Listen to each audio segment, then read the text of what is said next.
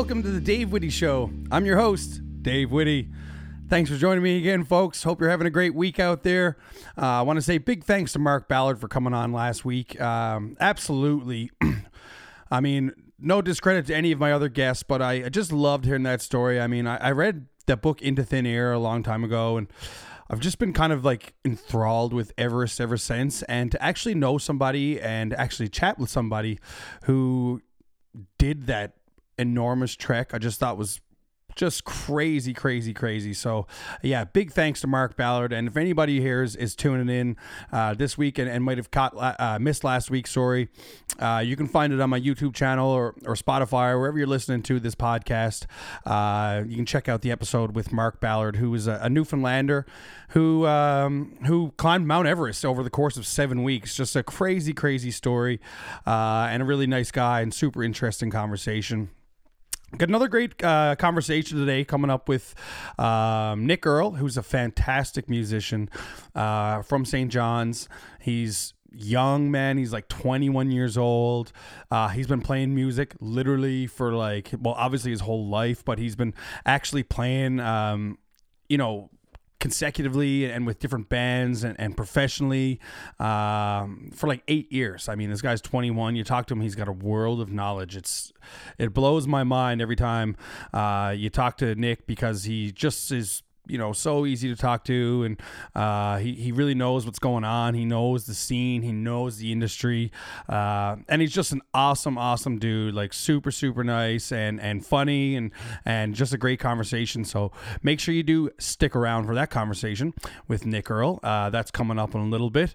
With regards to myself, I had a fun weekend. I did a few gigs. I played at Golf Shots in Mount Pearl, where I'll be doing every second Thursday, so you can come and find me there at Mount Pearl. Got a great little pub in there where you can go in and do the golf simulators and there's a bunch of games, ping pong and darts, and great space to sit back and watch some games, watch a hockey game or watch a baseball game or watch a golf tournament. So you can find me there every second Thursday. Friday I did a really fun gig at the Bull and Barrel, which is one of my favorite places within the city. I love it so much there. It's just like a real homey vibe. It's like you're hanging out with all your friends and at one of the boys' living rooms or something like that. I mean, it's a really great spot. The staff there rules. The crowd that hangs out there, it's always like musicians and bar staff and just really cool people who love to hear music. Big thanks to Tino and the gang over there for getting me on there Friday. They've got a new live stream set up. You might have seen that from my social media pages at the Bull live streams. They're one of their sets from their artists who perform on the weekend. So if you might have caught that, it was a nice little treat to have that live feed up there. I had a ton of great comments from that one too, so thanks to that.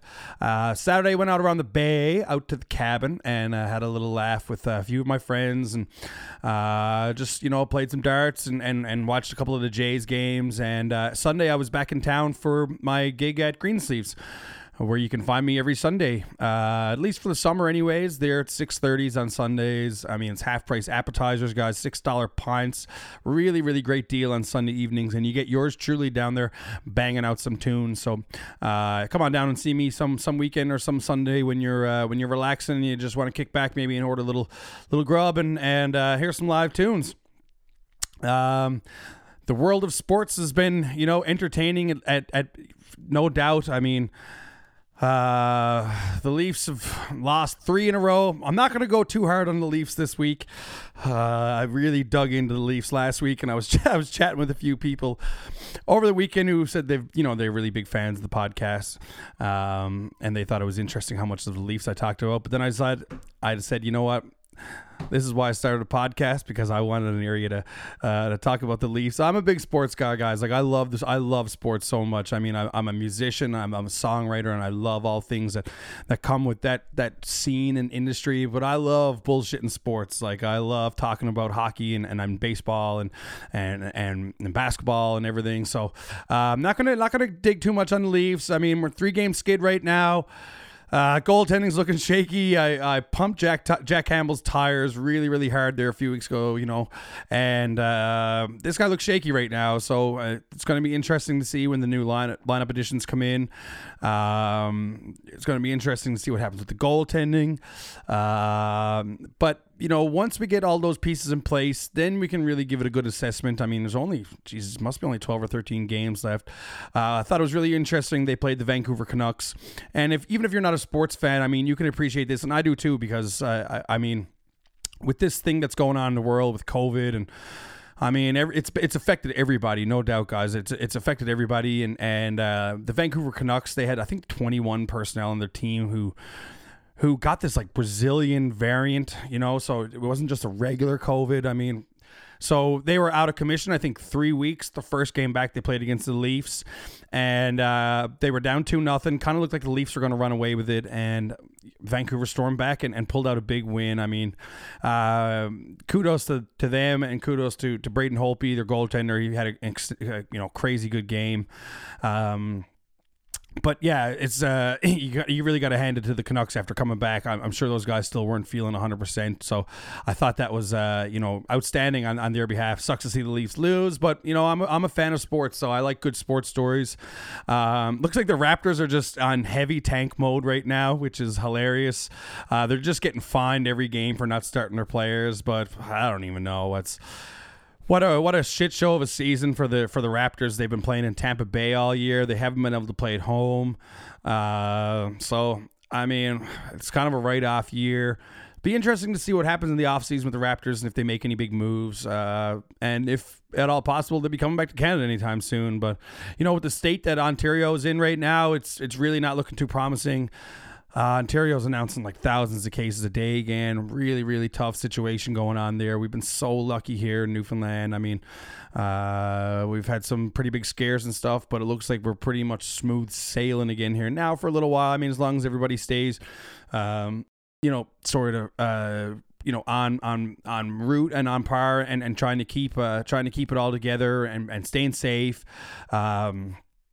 That's the main thing, and really trying to keep this summer open here in Newfoundland, because it would make a huge difference to, everyone's mental health. Everyone's getting there at this point with this thing. So yeah, not going to ramble on too much about sports this week. Going to leave it to had a really, really great interview with Nick Earle. He was fantastic. So I'm just going to throw it over to him right now. So make sure you do stick around for Nick Earle. And I'd like to welcome Nick Earle to the podcast. Thanks for joining me today, Nick. How you doing, man? Oh man, thanks for having me. I'm doing good, keeping busy as much as possible. But yeah, how are you doing? I'm doing great, man. Pretty productive day around here. I watched my friend put some wall sconces into my wall, and I went to Home Depot and picked up some trim. I mean, I don't know if that's what I've been dealing with these days, but anyways, yeah, thanks for coming on today, man. I really appreciate you taking a little bit of time out of your day. I know you've been pretty busy and you got lots going on. For our listeners at home, can you just maybe introduce yourself? Let everybody know who you are. Yeah, I'm a singer-songwriter from St. John's, Newfoundland, and I hope to be for the next while. Hey, I hear you, man. No, you're absolutely fantastic, Nick. I've known you for. It feels like my whole life, and you're not even old. I mean, I'm sure you must get that all the time. But I mean, you've been beating around for years, man. You've been playing shows and at awards showcases and all that stuff. And, and I feel like, even over the last couple of years, we've got to know each other quite a bit better. I mean, you've performed with me on a couple of occasions, a big Christmas show, and we did a big New Year's Eve show. I'm sure there probably would have been more, honestly, if it all hadn't have gone to shit, like no doubt, Yeah. And there will be some again in the future. But yeah, I mean, I kind of wanted to dig into right away. I kind of wanted to start to talk about, kind of growing up. I mean, I don't want to, we're going to talk about, the projects that you have as well, and obviously going on now and some you've been into. What were some of I know you've been playing for a long while. I mean, you're only, is it 20? You're 20 or 21? I'm 21. You're 21. Yeah. And you've been performing not only just as a guitar player at home, but you've been performing live for a number of years. I mean, not just locally, you've been all over Canada and all different parts of the world performing music. What are some of your early inspirations and what kind of got you started in music? My parents are both musicians, so without them, I definitely wouldn't be exposed to as much music as I was. My dad's a guitar player and a singer. My mom sings as well. So right from day one, I was always surrounded by music, and there was like a little piano in the house, a little toy piano. When I was like 2 or 3, started messing with that. So they put me in piano lessons, and then I later found guitar when I was 8 or 9, and then from there, that's just all I wanted to do, was be a guitar player. And so I just would practice all the time, every single day. Listen, and you learn now differently. There's so many lessons available to kids and stuff online to learn. My whole thing was watch dad play his few chords, and then I'd go listen to a CD or listen to the radio and just try to play along. So that was, the two of them early, are my earliest influences into music. And then my first few years gigging was with them too, which is really cool. So, my first gigs on, George Street were with my parents, which is kind of interesting. You mentioned your dad playing. I mean, you're a left-handed guitar player. Did your dad play left? No, and that's he gets a little pissed with that, because anytime I acquire a new instrument, he can't really play it. But yeah, he had a lot of patience, so they didn't force me to play right-handed, and it was silly because I'm right-handed myself. I just decided it was a good way to play. So he like put a right-handed guitar like in my arms upside down, so I could just like strum away, and he'd like form chords and just build a sense of rhythm for me, and stuff like that. So right from day one, they were always really supportive in what I was doing, and we're just like, hey, whatever you want to do, we're gonna be there to help you out. No, and they are awesome people. I've met them both on numerous occasions, man. They're always out at your shows. I remember we did a show actually together, Whitty Band and Nick Earle. It was the Nick Earle Band. I think it was the last show before it actually became the Reckless Hearts, essentially. I believe so, yeah. And your folks are selling merch for you. I mean, they're awesome. They're awesome people, man. They're always out to the shows, and they're always good for a drink and a laugh. Like they're super awesome. Yeah, that's really neat. That it kind of got that influence from your dad and your mom both as well. What were some of your early inspirations, like musically, like your bands, like you listened to growing up and stuff? Yeah, every kid, it seems, got into the Beatles. For me, my two biggest inspirations, and they kind of contrast from each other, was Stevie Ray Vaughan, phenomenal blues guitar player, and then the original guitar player for Kiss, Ace Frehley. So it was just like, I loved Kiss. Like 70s Kiss was my shit. Like that's all I wanted to listen to, and I loved the whole stage and the performance aspect of their shows. And then when it came to the root of the soul of music and looking at blues stuff, that's where Stevie Ray Vaughan came in. So you'll kind of hear that in my electric playing, and kind of see both of those styles. I like to think, anyway. Yeah, no, yeah, you nail it. Absolutely. I hear that definitely in you. Starting off with some of the projects, like I know obviously you have the Reckless Hearts going, right now, and before that was Earl and Coffin, but before that was Stompbox, right? Am I right in saying that? Yeah. So can you talk a little bit about that project and what that entailed? Yeah, so when I was 13, I started. 13, it was my first paid gig downtown, and it was a blues jam with Dennis Parker, and John Clark, and I think a few other hands came in that night, and I got to play a set with the guys, and that's kind of what got my name out as a blues kid here in St. John's. And then just through gigging over the next couple of years, I met Joe Coffin, who, of course, is half Earl and Coffin, who also was in Stompbox. So we started jamming a little bit, playing blues stuff, and I'd already been friends with the drummer of Stompbox, Jacob Cherwick, who is also a lovely fiddle player, and I gigged around with him doing instrumental music, because I didn't sing for a long time. Probably my first five or 6 years gigging, I didn't sing at all. So three of us would jam together, just mainly acoustic blues stuff, and just have some gigs around, the Avalon Peninsula area. And then we were looking for a bass player, and, as 14, 15-year-old kids, there's not a ton of bass players out there, which all I'm saying, if you want to play bass, go play bass, because I love playing bass. It might be my favorite thing ever. I'm going to say as a 34-year-old, there's not many bass players around, but yeah. Sorry, continue. Yeah. So we put an ad on Kijiji and found Nick Benza, who's the son of Paul Benza, who taught at Munn for many years and was an absolute brilliant musician in his own right. So yeah, we started just gigging together and had a love for electric music as well. And we was like, we got to rock it up, and we wanted to be unique wherever we went. So we started wearing suits everywhere we played. So it's this blues rock band that's going to be really loud and kick the door down, but we're going to show up in suits. Looking dapper as fuck every time. Yeah. Every time, man. That's it, man. We had to dress the part, and people seem to appreciate it for a long time. Yeah, no, that's really neat. And when I was doing a little background on you, I noticed that well, I didn't realize originally that Joe was in Stompbox as well. So was that where the transition came to Earle and Coffin? Yeah, we kept doing the acoustic stuff while we were playing with Stompbox, and then as the Stompbox gigs kind of phased out, we just kept pushing through with the duo. But we always remained on great terms with the guys, and we've done a reunion show since with Stompbox, and I don't say that would be the last one. I say we'll do it again. I gotta hand it to you, Nick, man. You always intrigue me so much. You're 21 years old and you're doing reunion shows already. That's it, man. You gotta keep it going somehow. I mean, Earle and Coffin you guys were like really on fire. I mean, for a while, like there was a couple of Canadian Blues Awards or Folk Awards in there, I believe, right? Yeah. So together we won 2 Canadian Folk Music Awards. We were nominated for like a multitude of ECMAs and Maple Blues Awards and Music and L Awards, and we won a couple together too. And for us, it was just, we 15, 16, we were, gigging that blues stuff. And there wasn't a lot of young kids doing that. And we just wanted to be a force in the blues community and represent our province well. We got to do the International Blues Challenge and go gig down in Memphis and that. And we toured every province. We missed the territories, but we played a gig in every province and toured down the States a little bit too. And just wanted to, keep blues music alive, but also have our own twist on it. And yeah, just gig as much as we could. Yeah, no doubt. Absolutely. And you guys did. I mean, I remember watching just the tours as a, like, how old you would have been, what, 15 then, 16 perhaps? Or? Yeah. We gigged together doing that from 15 to 18. So okay, those 3 years we pushed pretty hard. And you mentioned, kind of keeping the blues alive and that major influence on you. I mean, that probably goes hand in hand with saying that's kind of,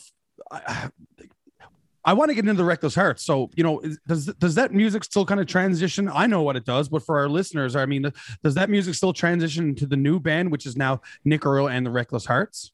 Yeah. So that whole endeavor came after my first solo record, and for me, I wanted to have one last push into blues music and blues rock music, just because it meant so much to me.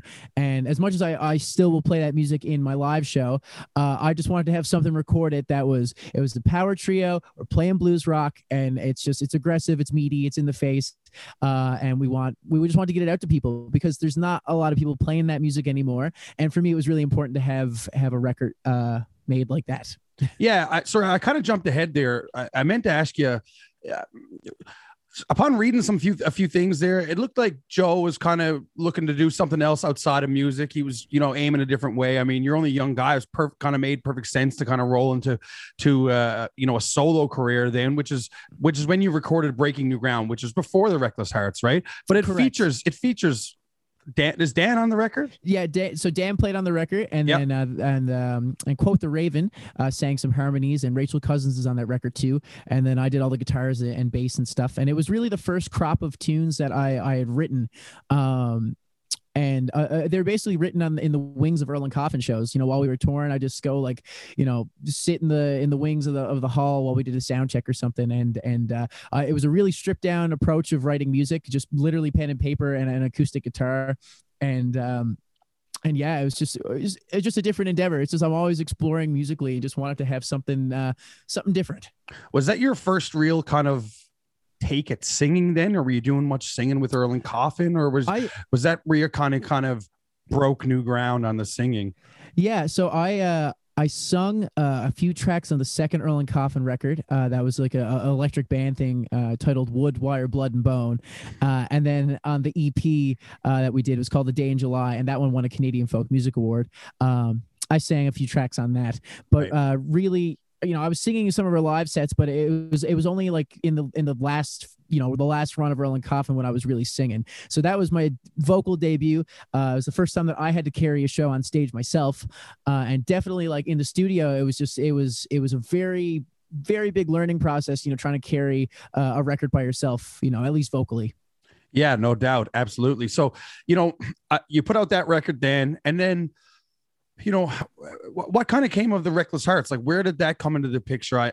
Was it you didn't want to keep a solo career? You were looking for more of a band feel, or how did that kind of come about? Yeah, so the Reckless Hearts really just became the touring band for the Breaking New Ground record.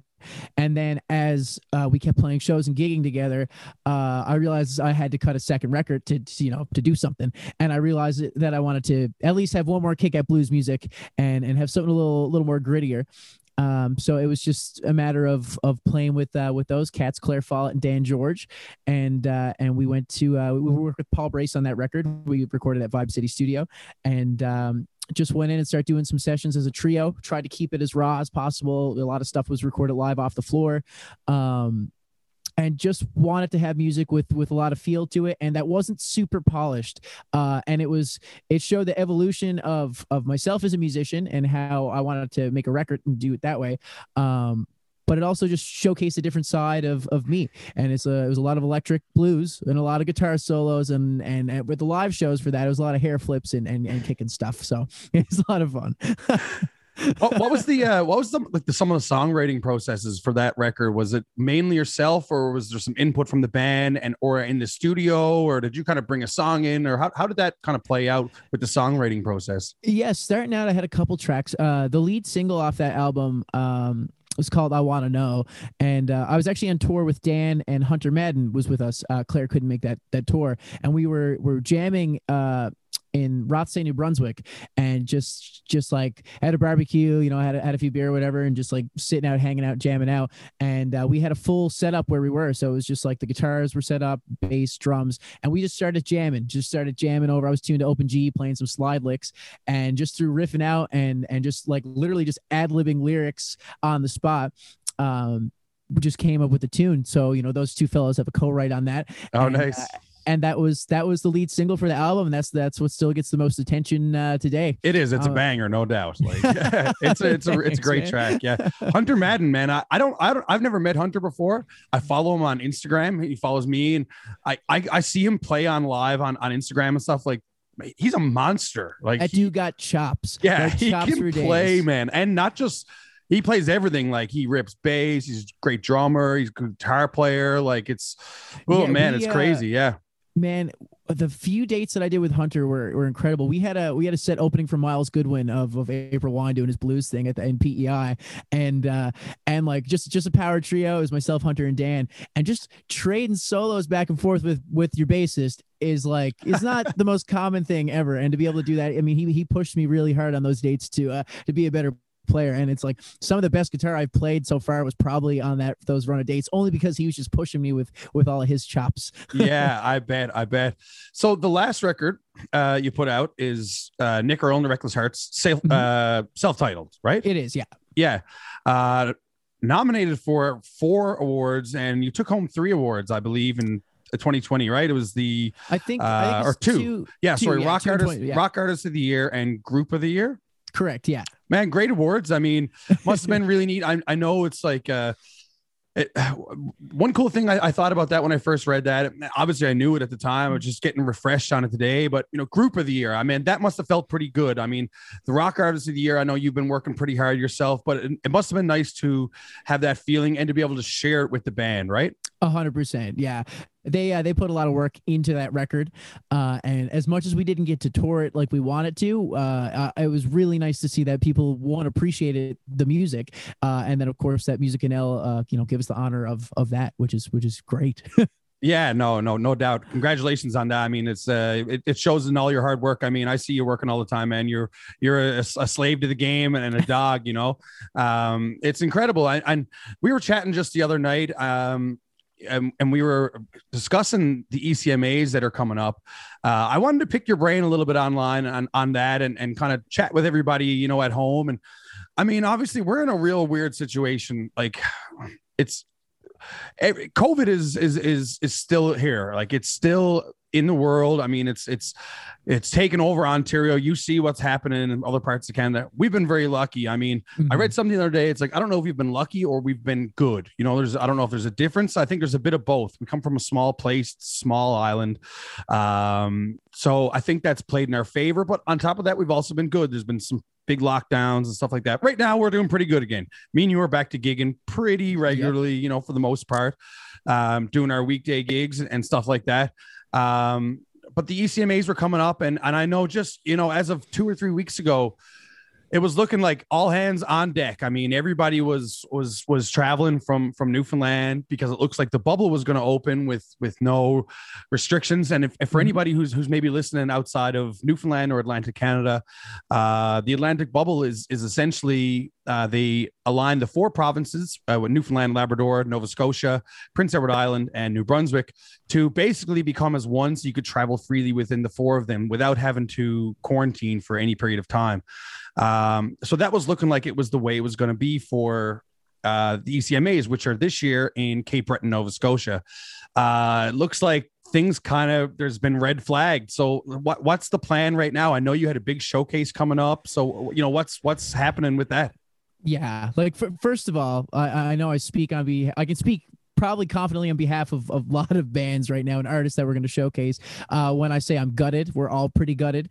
But also you can't expect things to be normal when, you know, there's a virus still, you know, everywhere, and we're dealing with a global pandemic. So, you know, as of right now, basically they're allowing artists to submit content that was recorded. So it's kind of like a virtual showcase, and that artists that can still go and attend the conference that can, you know, can or that are able to quarantine for possibly a month, but maybe just 2 weeks, those artists can still go and showcase. But I'm not really sure what that's going to do for the bills of shows and things like that. I know out of I think the 8 acts from Newfoundland and Labrador that we're going to go showcase, I think only 2 are going now. So I'm not really sure how that's going to go and how it's going to play out. And the whole conference, the only thing about it, like, that's super strange to me, is that the only thing that's live is the showcase. The delegates are not attending now. All the panels, all the conference stuff that you would do is all virtual. So you're just going to be sitting in a hotel room watching it over Zoom. So I don't really see the benefit of them keeping this going. I mean, they just canceled the Junos, you know, which is, it's like the 50th anniversary of the Junos, and they canceled that. So I'm really surprised to see the ECMAs are just going to push forward and really just leave artists, you know, stuck at home and missing out on opportunities like that. Yeah, it's no doubt a tough situation. And I mean, my heart screams for anybody who is, you know, put out a body of work in the last year and is perhaps up for a nomination or has a big showcase. And we're looking forward to that. I mean, myself and Dan were chatting the other night, and not only just to get out and do the showcasing but man, just a little break just to get away. You know what I mean? Because as musicians and artists, we're so used to traveling. We're so used to being on the road, and we've been confined to home. You know what I mean? Ever since, you know, since whenever. But when we were chatting the other night, you were mentioning, and I want to talk a little bit more about this in a little bit, but not only were you going to showcase with, you know, Nick Earle and the Reckless Hearts, you were also going to be, you know, working with a bunch of other bands as a member of those said bands. Like, correct. So, yeah. So how does that work for, you know, for those bands as well? That must've been a tough decision. It's really hard. You know, I was trying to find a way to make it work. But realistically, it's really hard to, you know, willingly take 2 weeks off of work, let alone whether you have to take a month off of work. Because basically right now, if you travel to Cape Breton, it just changed. You do have to isolate for 2 weeks. And then when you return to Newfoundland, you have to isolate for 2 weeks as well. And the conference is May 5th to the 9th. So, you know, it's just a matter. So I was checking with all the bands I was playing with, like who's going, you know, how can we do this? And the second that it kind of came down that we're really unsure about the bubble, everybody that I was playing with was just like, it's not going to happen. We're not going to be able to do it. That's it. Which is really tough for artists that not only are, you know, established or have been going to this conference for many years, but like, you know, myself, like I have, I'm exporting new content. I have a new record coming. I have a bunch of new music done that I'm really excited to showcase, and feel like I've had a bunch of growth in the past year. But also the new artists who haven't attended that conference before, or haven't had an export buyer showcase, or haven't done the grind, or haven't toured, now can get the chance to get in front of presenters and be able to tour in the next year. So it's really just another. We're going into the second year of musicians' careers being derailed essentially, and there's not a whole lot of people holding on anymore, which is tough to see and sad to see. And all I can do is give my props to the artists that are still holding on and still gigging and doing what they can. Yeah, and I'm right there with you, man. Lots of props to anybody who's still grinding, and I want to talk about the side work you do with a number of bands, but what was I wanted to mention something then. It was no, it'll come back to me. Anyways, the side work that you do, I know you do work with a number of bands and a number of different artists and stuff. Can you talk a little bit about that and some of the people that you've played with and you work with, especially in the last few years for sure? Yeah, I mean, right now I play guitar for Justin Fancy, who just has been nominated for an ECMA and is really making a surge in the Canadian country music scene. Yeah, great record. Great guy. Just great tunes. You know what I mean? Like, man, nailed it. Yeah. Oh yeah, that record is phenomenal. Yeah, lots of hits. And I work with Rosemary Lawton, who's been a multiple time award nominee, Music NL and whatnot. I play guitar for Claire Follett. I play guitar for Rachel Cousins, and then another exporting young artist from here, Abigail, who cut a country record. I was going to go be her session player. So that was her first kind of exposure outside of this province at the ECMAs. But yeah, so that's those are my main side gigs right now, and of course I gig with you sometimes. So yeah, that's right. We've had a few. We've spent a few late night Tibbs Eve going into Christmas Eves here on I probably shouldn't divulge my address, but downtown St. John's anyways. Yeah. I kind of want to talk about COVID, man, and how it's affected you. I mean, we just discussed the ECMAs. I mean, what have they been the effects, and what have you done to kind of keep yourself afloat and to try to keep your name out there, and like, what were some of the methods you used to try to keep on top of things and to try to keep your chops up and whatever, Yeah, so for me, it's been a strange blessing in disguise, at least musically. I worked as a touring artist, from high school up until COVID, basically, and when COVID hit, I just didn't know what to do. So of course, you're trying to. The CERB came in at first, and still sitting at home doing stream shows and doing whatever we could, and then as soon as June of last year hit, I basically just throw my name in the hat in the cover scene downtown St. John's. So like that George Street, that whole strip, I threw my name in the hat, and I started off doing a couple gigs a week, and then it just kept building up to the point where I'm doing 9 or 10 4-hour slots a week, just gigging and doing what I can. And what's really crazy about all that is that, when I first started, doing those, I'd be doing 2 4-hour nights. I'd be burned out. I'd be completely burned out. My voice would be blown out. I just couldn't keep up with it. So throughout all this, it's been a matter of working my vocal cords, get my voice stronger. But also throughout all that, you're whether you're doing cover stuff or you're doing your own music, you learn what people like. Doing something a bunch of times is not necessarily a bad thing. You keep learning and growing. So the last almost year now has been tons of self growth in terms of playing, and it's just a matter of getting reps in, but without, with COVID, that's what happened. And without it, I would probably be touring and traveling a bit more. But it was just making the best of a bad situation. And I've had help from some great friends and whatnot in the community, in the music community here, of just being like, hey, check over here. There could be a gig here for you, or there could be something coming up here.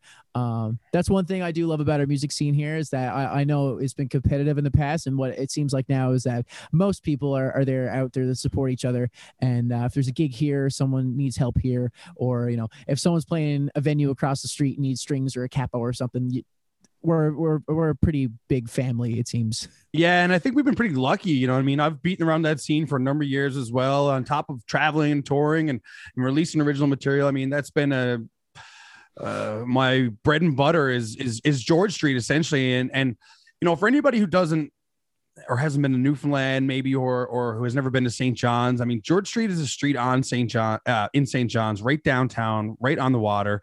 I mean, I think it houses, I want to say like 21 bars, I think, or a number like that. It has, over half of them are at least live music venues. There's live music every single night at a ton of these different bars. You can hear, you can go from one bar and hear Irish trad music. You can hear classic rock. You can hear hip hop. You can hear heavy metal. I mean, there's all kinds of different genres. And you're right, Nick, you nailed it. I mean, it's a big family. Everyone's very supportive, and it's happy that it's like that, because I'll tell you what, man, when I first started kind of doing that, it wasn't necessarily like that. It was a bit tougher to kind of break into that. I mean, everyone kind of held their gigs in high regard, and to have a new person kind of come in and maybe, I don't want to say steal them, but maybe take a few of them over. I mean, it always kind of gutted people, but everybody it all kind of works out in the end. I mean, everyone kind of moves around a bit and all that stuff. So, I mean, you're right. But one thing that caught me then when we were just chatting, and you said, about how you said you're after the first couple, your voice had burned out, you know what I mean? And it seems like now you're getting more used to it. I was sitting with Robert Kelly last week, who's a friend of both of ours. I mean, we've both worked with him on a ton of different projects. And he gave me a sneak peek of something new that you're recording. Don't tell him I told you, but he gave me a sneak peek. Actually, I came in there and he was mixing it, and I heard it. And I just said, damn, man. I said, man, Nick's vocal chops are so up, man. And he looked at me. He said, yeah, that's from his apprenticeship on George Street, because that is what it is, man. I mean, people, I think that's one of the best things that young musicians in our city can do, is go out and face people head on. Like you said, you learn what people know and like. You learn how to control your voice. You learn how to control the situation. I mean, it's essentially an apprenticeship. I mean, you kind of did it backwards because you were on the road first more, but now it's such a great thing for you, because now your two worlds kind of collide. You've gotten that major experience from really pushing yourself almost every single night. You know what the road is like. So, I mean, hopefully when this fucking COVID thing is over, you can bash both of those together and just be an absolute legend, like you already are, to be honest. Man, I can't wait. It's just one of those things that, like, I've definitely, you don't want to be one of those people patting yourselves on the back, but I've worked my ass off the past 9 months. I think if you average the number, I've averaged 30 hours of singing a week over 9 months.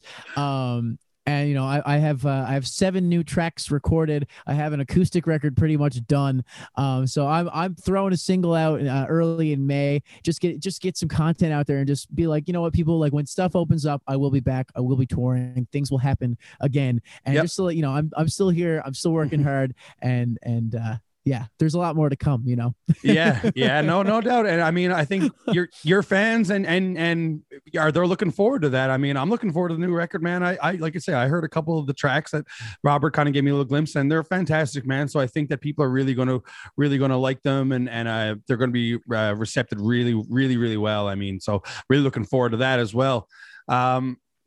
Besides that, do you have any big plans kind of for the future? I mean, I know it's hard to plan, Nick. I mean, we don't really know what the situation is, and anything could drop at a dime. Do you have any touring plans even within the island plan, or are you just going to keep grinding for the summer and keep working on your new records? Yeah, so for me right now, the plan, I'm going to grind out my summer and still release material accordingly, hopefully 3 to 4 singles over this year, and then drop the record next year. But what I'm kind of hoping is that when my virtual showcase gets submitted to the ECMAs, buyers will be looking to book festivals for 2022. And hopefully, at the least, I'll be able to do an Atlantic Canadian tour, whether it's myself, whether it's me in the band, whatever it is, just to get out there and just, share my music and share what I'm creating, and just get out of the province and move around a bit, right? I hear you, man. I'm right there in the same boat. I'm looking forward to it too. I want to ask you a couple like kind of fun little questions that I think people might like, and kind of just to get into your brain a bit. Like, can you talk about some of your songwriting processes? Like, I know everybody kind of writes differently.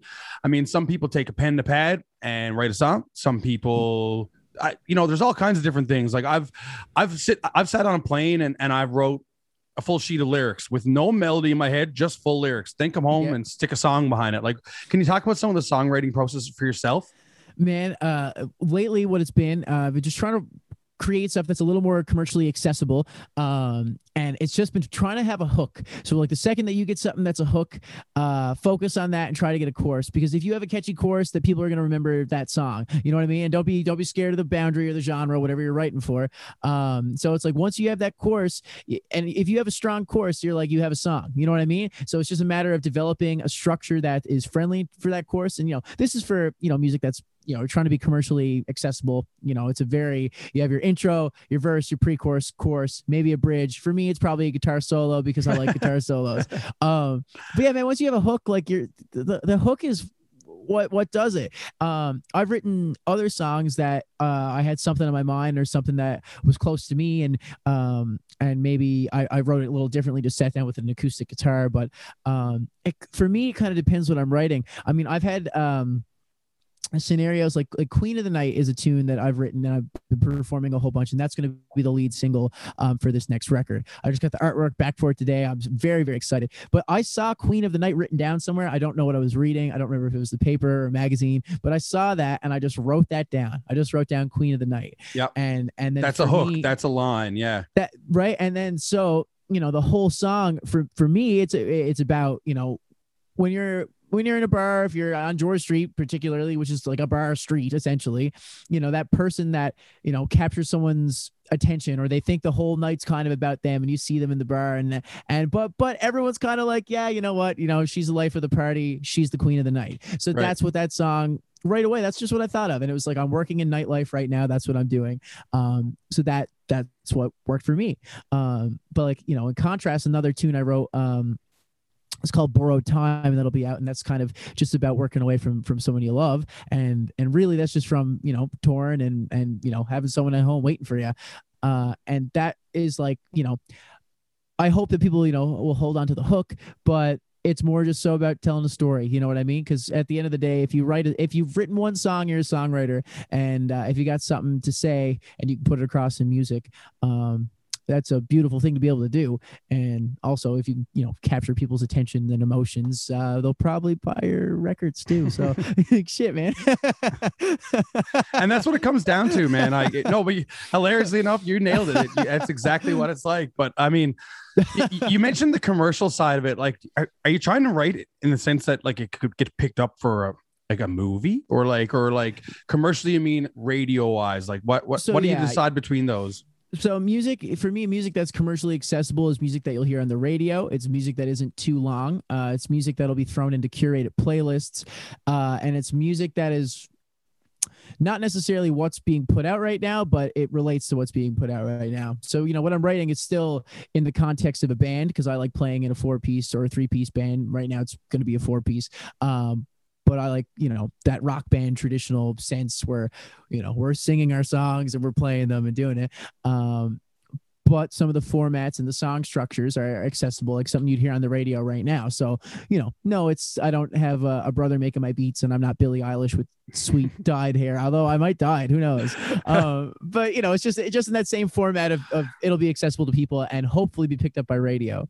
So, it's funny when you talk about these little like industry insider things. It's like, if you want your shit on CBC, 3.5 minutes, don't curse that much anyway. Otherwise they'll put you on the late night playlist. I said shit in my first single, and it still got played. So, sweet, but it was just like after 10 p.m. they'll play it, Right. And I know Bill Roach played it for me. He was like the first person on CBC to play it on the East Coast Music Hour. And I got a text, and he's like, I didn't know you said shit in it. What's going on? But that's it. And you want to make sure that it's hooky and over, 100 BPM. So it's grooving. Yeah, exactly. Yeah. One thing I wanted to pick your brain on, I really wanted to ask you, because I feel like you would have an interesting answer to this. Because you're a young musician and you're a young man. I mean, you have a ton of credibility. You have a ton of experience. When I talk to you, I forget how young you are. I mean, I'm sorry to keep bringing it up, but I'm sure that fucking drives you nuts a lot of times. People always saying that shit. But one thing I wanted to ask you about, man, is, okay, how can I word this properly? Essentially what I'm going to ask you about is streaming platforms. Okay. Because I grew up, I put out a record. My first record I put out, there was no such thing as Spotify. There was no Apple. There was Apple Music, sorry, but it was it was you could only go on and buy records or singles. You didn't go on. There was no streaming side of that. You know what I mean?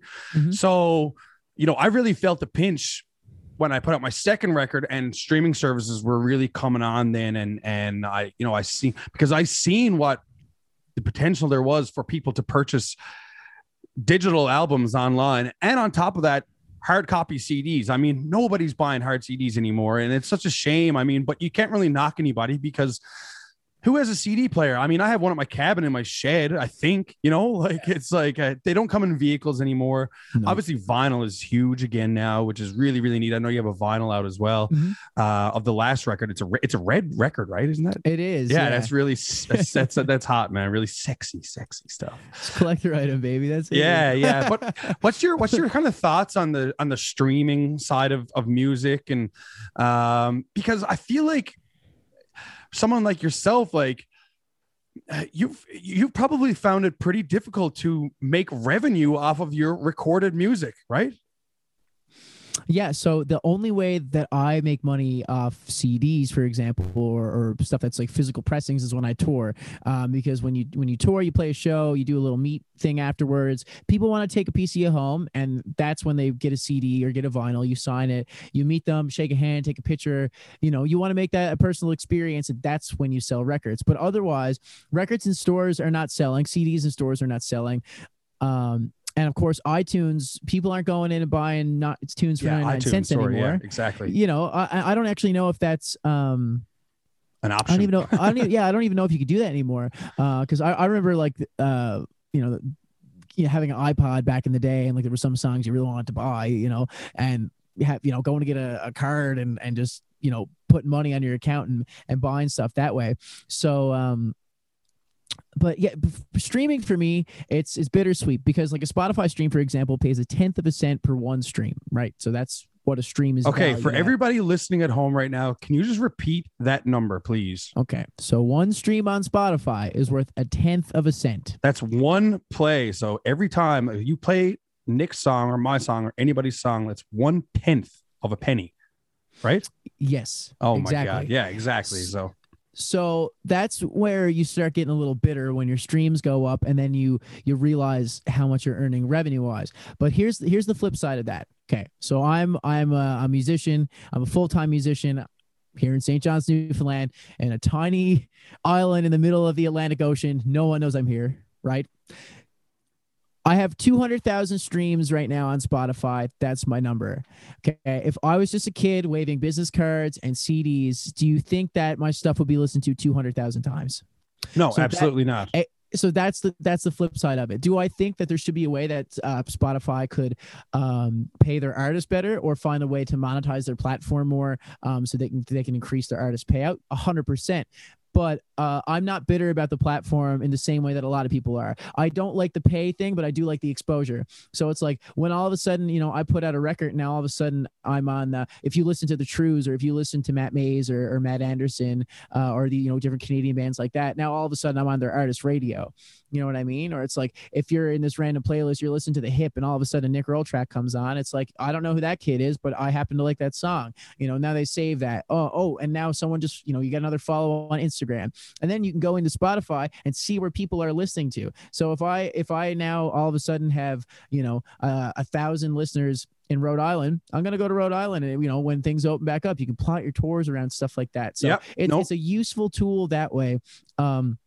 But in terms of people that want to support artists, if you want to support the artists, go to their website, buy their CD, buy their hoodie, buy their shirt, their beanie, whatever they have, because Spotify doesn't pay the bills. It won't pay the bills unless if they change what they're doing. And then also you got to realize that a lot of artists have to pay out like a publishing royalty or various costs. So it's like, out of everything that I've seen, the 200,000 streams I've earned and everything, I think what I might have had from that is $400 maybe. Yeah. So just think about all that, if you consume music, I consume music with Spotify too. So I can't even say, I'm better than anyone. I think But everybody does. I mean, I do. We all complain about it, but we all use the service because it's so accessible, and you yeah, have instant finds of music, and I do the same thing. Like you just mentioned, is how do I find artists? I find them because I put on playlists and I stumbled across them randomly, and then I'm like, exactly. damn it, I love this songwriter, and then they become my favorite songwriter, and then I hope that when they come to play in Newfoundland or I'm somewhere else in the country, that I can go check out a show because I became a fan of them because of Spotify. You nailed it on the head there. Yeah. Yeah, exactly. I mean, the algorithm on Spotify is brilliant. I mean, there's so many bands and so many artists that, like you mentioned, you'd never find them, and now they become your favorite artists, and they'll be in your library and your catalog of music for life. Like that's it. Mm-hmm. Who are some of your your favorite Canadian artists right now? Who are you listening to? Anyone? I'm a big goof for Matt Mays. Love Matt Me too, Mays, man. always. Love Mays. Yeah. The Trues just dropped a new single. They wrote with Chris Kirby, which is always fun. He's another Newfoundland boy. Yeah, you were out on the road with Chris, I think, just before COVID in the winter, I believe, right? What was that? What was that tour about? So we did a tour with OSAC. They're the Saskatchewan Arts Council, and we were doing theaters every night, and it was phenomenal. It was, I mean, they the provincial organization, of course, worked really hard to pack those venues to see. And we were playing like rural Saskatchewan, like we did like 14 or 15 shows, and virtually unknown out in those various communities, and some venues were almost 1,000 people out there. So it was just absolutely incredible. They presented it as like Red Hot Blues, which was lovely because we did that, but then we also did some of our own stuff as well. Sure, yeah. And talking about engaging with communities and things like that. It's just a brilliant way to do it. And OSAC is something that you can actually go showcase for. So if anyone here is listening, an artist or you are artist or whatever you're doing, you can go showcase, look up OSAC, OSAK, look it up online. Yep. Nope, OSAC, sorry, it's the Arts Council of Saskatchewan. No kidding. Right. And you can go hopefully find yourself a tour. But yeah, brilliant. Touring out west is so much fun. The drives are a little long. What's the joke? So you can like in the prairies, you can watch your dog run away for 3 days. Yeah, especially the prairies. I mean, if you're out in BC or something, I mean, it's just fucking beautiful out there. But yeah, the Manitoba, Saskatchewan's pretty long and dry. There's not much seeing there for the driving stuff. But the people are so receptive and friendly. Oh, it's brilliant. Yeah, it's cool, man. I've done some interesting tours like that.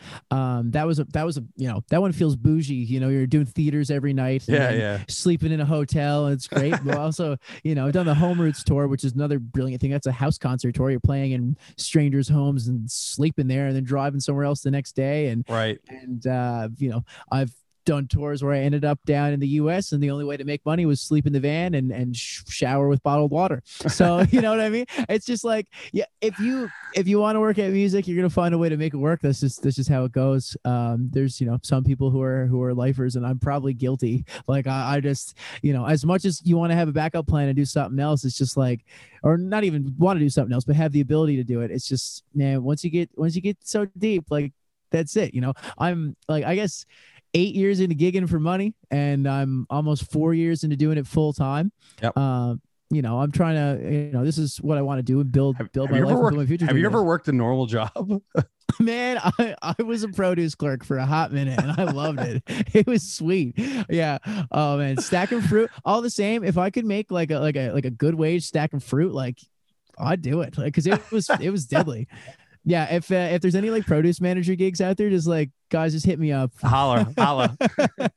No, but yeah, man, I did that. I worked at a movie theater and did cool. So you've done a few other things, but I mean, obviously, you're a rock star, Nick, man. This is in your blood. This, man. Like you love it.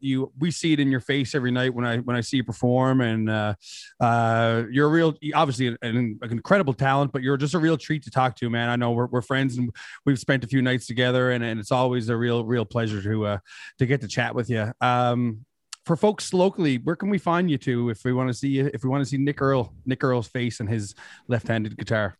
Man, if you are in St. John's or anywhere within 1,000 kilometers and you want to drive to see me, I will be at Greensleeves on George Street on Sundays, Tuesdays, Wednesdays, Fridays, and Saturdays. But they're all like they're all like a little bit different though, because sometimes you're with Derek or another duo, and there's a band. Yep.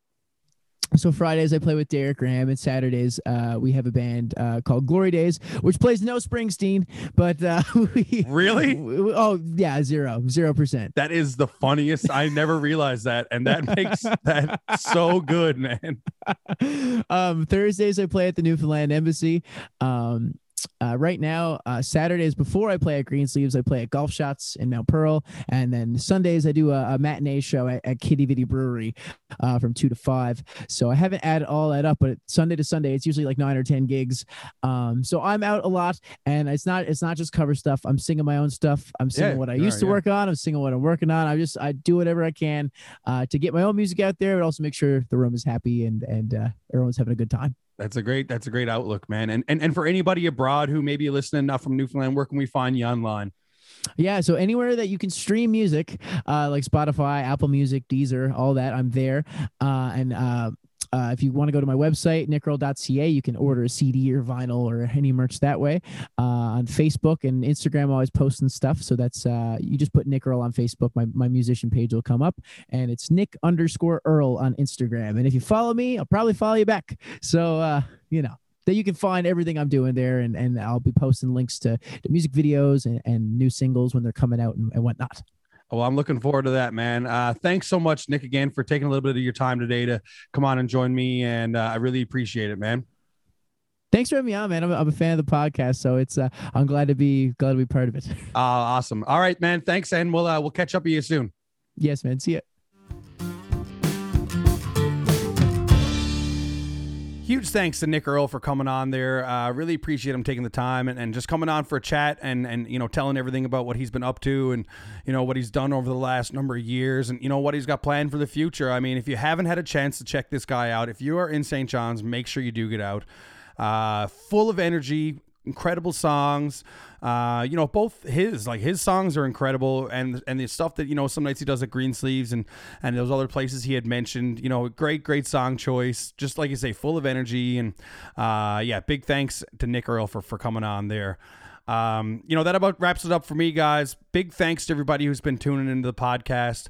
Still looking for a sponsor? You want to hit me up and pay me for my few hours of doing these podcasts? It'd be awesome. Got a pretty good reach of these going there now. Getting a ton of people rating me every week. Really looking forward to the podcast and stuff. So maybe if you're a business or an individual who'd like to sponsor this podcast, please hit me up. If you are looking to find me playing some music this weekend, you can find me. Thursday, I'm at the Republic at 10 o'clock or 10:30. And Friday, I am at Trinity Pub at 10:30. And Sunday, I am at Greensleeves at 6:30. So hopefully we'll catch you out to a live show somewhere down the line, guys. Make sure you do stick around for... Make sure you go check out Nick Earle. I'm too far into this outro to cut this one now and edit it, so I'm just gonna roll with it.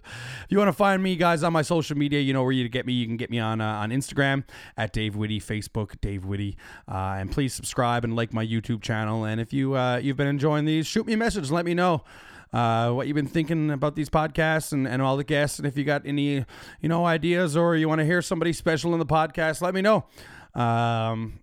We'll have a chat with whoever. I mean, I just like chatting with funny and interesting and cool people who got a great story and people who are up to real neat things. So that about does it for me, guys. We'll check you out next week. Thanks so much for tuning in.